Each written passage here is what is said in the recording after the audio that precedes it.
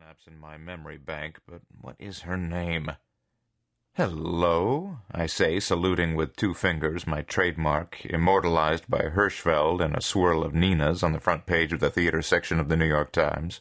"I hope you haven't been waiting long," I say, as Charlotte, her hand over the mouthpiece of her phone, announces clear across the room, "It's Mr. Glenn calling from Chicago for the 4th time. He doesn't believe you're not in." "I'm not in yet," I say. "I'm still in the reception room." "He just said, 'Girlie, tell your boss to pick up the phone.'" "What did you say?" "I said my name isn't Girlie." Charlotte Neville should have been a playwright and not have taken on the most demanding task of the American theater as my personal assistant. As a blackmailer, Charlotte could be instantly rich. She knows secrets of mine even I've forgotten. Now, what I'd almost forgotten was the woman with the familiar face. She uncrosses her legs. I see them. In a single upward movement, she stands. I reach to take both her hands in mine, and she instead puts out her cheek for a kiss. I kiss my saluting fingers and touch her cheek. "Safer?" I say, and she dutifully executes a hearty laugh and says, "The whisper on the street is that Ruth Welch has had it with the play. The moment she leaves, I want you to call me, Ben." She slips me a piece of twice-folded paper. "It's my private number." Is this a seduction or a petition? Who is she? "In fact," she adds, "if I can borrow a script now, I'd be ready to read for the part if she takes off without notice." "Ruth Welch will never leave this production alive," I say. "Besides, you're much too beautiful for the part." I know, she would forego her beauty for a leading role. Mephistopheles, you need to work the theater district more. Everyone is ready to deal. In another instant, I am inside my office, safe from the innocent ingenue whose precursors warmed and cursed my past.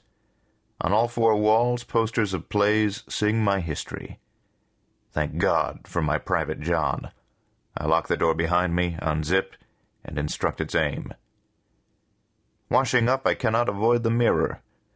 My hand-combed hair is a nest of ripples, spirals, twists, and coils.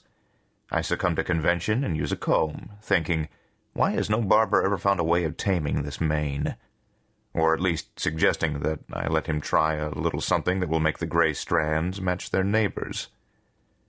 I ball up the paper towel and arc it toward the basket, 2 points. I encourage the mirror to notice the dimple in my right cheek. At my desk, I reach for the phone to call Ezra. On the back of my left hand, I see the wandering shape of a vein, a blue worm under the skin. My right hand seems perfectly normal for a man of 53. The left, sensing my disapproval, lets the phone back down into its cradle. If I transport that hand to Dr. Heller, he'll say, "There's nothing wrong with you, Ben. Take a vacation." How does he know God's plans for me? I'm in the business of surprises. Doctors are surprised by surprise. They have no business practicing medicine. I buzz for Charlotte. I want to know if she can see the difference between my 2 hands. Advancing on my desk, she says, "Ben, don't give me anything else to do until I finish the loyalty letters." I better forget my hands. "Charlotte, what's the name of that woman?" "The ingenue?" "The older one who knows me." "Harriet Barnes. She understudied Duza and Bernhardt." "You must learn to be kinder, Charlotte. Didn't she star in Breakaway?" Heading for the door, Charlotte says, "I'll get rid of both of them. I've got 14 of those letters to go." They were all, of course, to previous investors who'd profited mightily from Ben Riller Productions and, afraid of a lion of a play, had passed on The Best Revenge. "We've shared opportunities in the theater," the letter said, "that have enriched our cultural heritage and produced a handsome return on investment at the same time. While there's never a guarantee that a particular production will work, my instinct and experience both tell me that The Best Revenge is worth my while. Shouldn't it also be worth your while to be a limited partner of mine once again and share the benefits of this production? There are a few units still left, and I'll save one of these units for you until I get your phone call. As ever." As bullshit. Most of the units were left, not a few, and the hard-assed recipients of my loyalty letter probably won't bother to call. No is no, not this one. Too chancy, too many problems. See you next time if you're around. Pick up the phone. Call him. Get off my back, Pop. Aldo Manucci always helped me. I am not you. I can't waste time. I told you the best way to move is like a duck, calm on the surface, paddling like hell underneath. Pop, I don't need lectures. Ben, you're an upside-down duck, paddling against the air and wondering why you're not getting anywhere. Let Manucci help you the way he helped me. To an early grave, Pop. Louis would have spoken to me even if Charlotte were still in the room. The first time she ever caught me communing with him, she didn't point a finger to her temple as any other secretary would have. "It's okay," she said. "Joan of Arc heard voices, why shouldn't you?" I buzzed her. "Now what?" she asked. "There's nothing in my box except variety. You want me to send you one of the letters I'm trying to type?" "Where's my mail?" "Censored, you don't want to read any of it." "I'll put them in your autobiography file. What did the process server have?" "I threw it in the wastebasket." "I'll fish it out and send it over to Ezra, when you leave, which is how soon?" "Are they gone?" "I'm all alone, except for you." Her first year here, Charlotte had said to me, "I like your hair," a sentence that hung in the air between us for a week before I learned she was as wedlocked as I am. I opened my office door a crack. How nice, just Charlotte typing away. I announced, "I'm heading for the theater to catch the rehearsal." "Call Ezra," said Charlotte without taking her eyes off her work. "I've got nothing more to say to him. He's trying to help Ben. The only way he can help is to get rich quick and lend me the money." With the tip of my forefinger, I slit my throat. I am up to here with advice.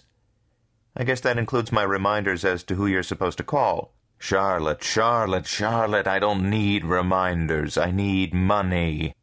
Charlotte the kind stopped typing and put the palms of her hands together.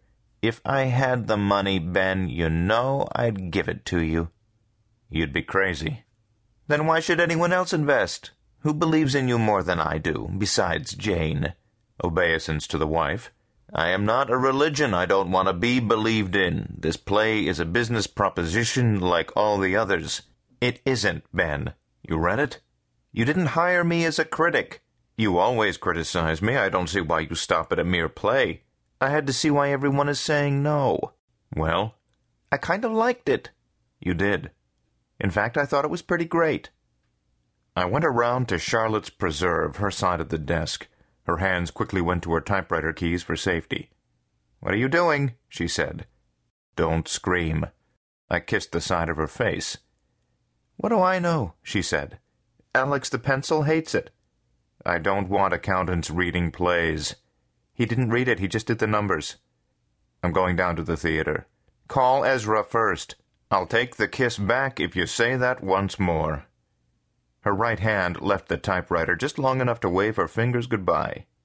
"Farewell," I said. Charlotte stopped typing. "Some of these are sure to come through, Ben." In the unlikely event they all came through for a unit each, it would still leave us 60 yards from a touchdown and not a prospect in sight. Sending out the letters gave Charlotte hope. Hope is the immune system's first line of defense. Why should I interfere? I walked past out-of-towners pointing at the marquees, snapping future memories, exciting each other about actually being on the Great White Way in person at last. Be warned, I thought, this place will snow you blind. Broadway isn't Broadway anymore. I was down to letters nobody would answer. Last night Jane said, "We need to be candid now." "Oh, come on now, Jane," I said. "You were candid from the word go. 18 years ago you said, 'Ben, I'm going to rescue you from all those clustering females because you're an energy machine, a human rocket. You get things done, and between your fits of temper you can be a vastly entertaining man.' That was then. What she said last night was, 'Ben, stop clowning and pay attention. We need to be candid about money.'" Money? Oh, yes, the ultimate goad, spur, stimulus, incitement. The fundamental fuel in the drive to power. I remember it well.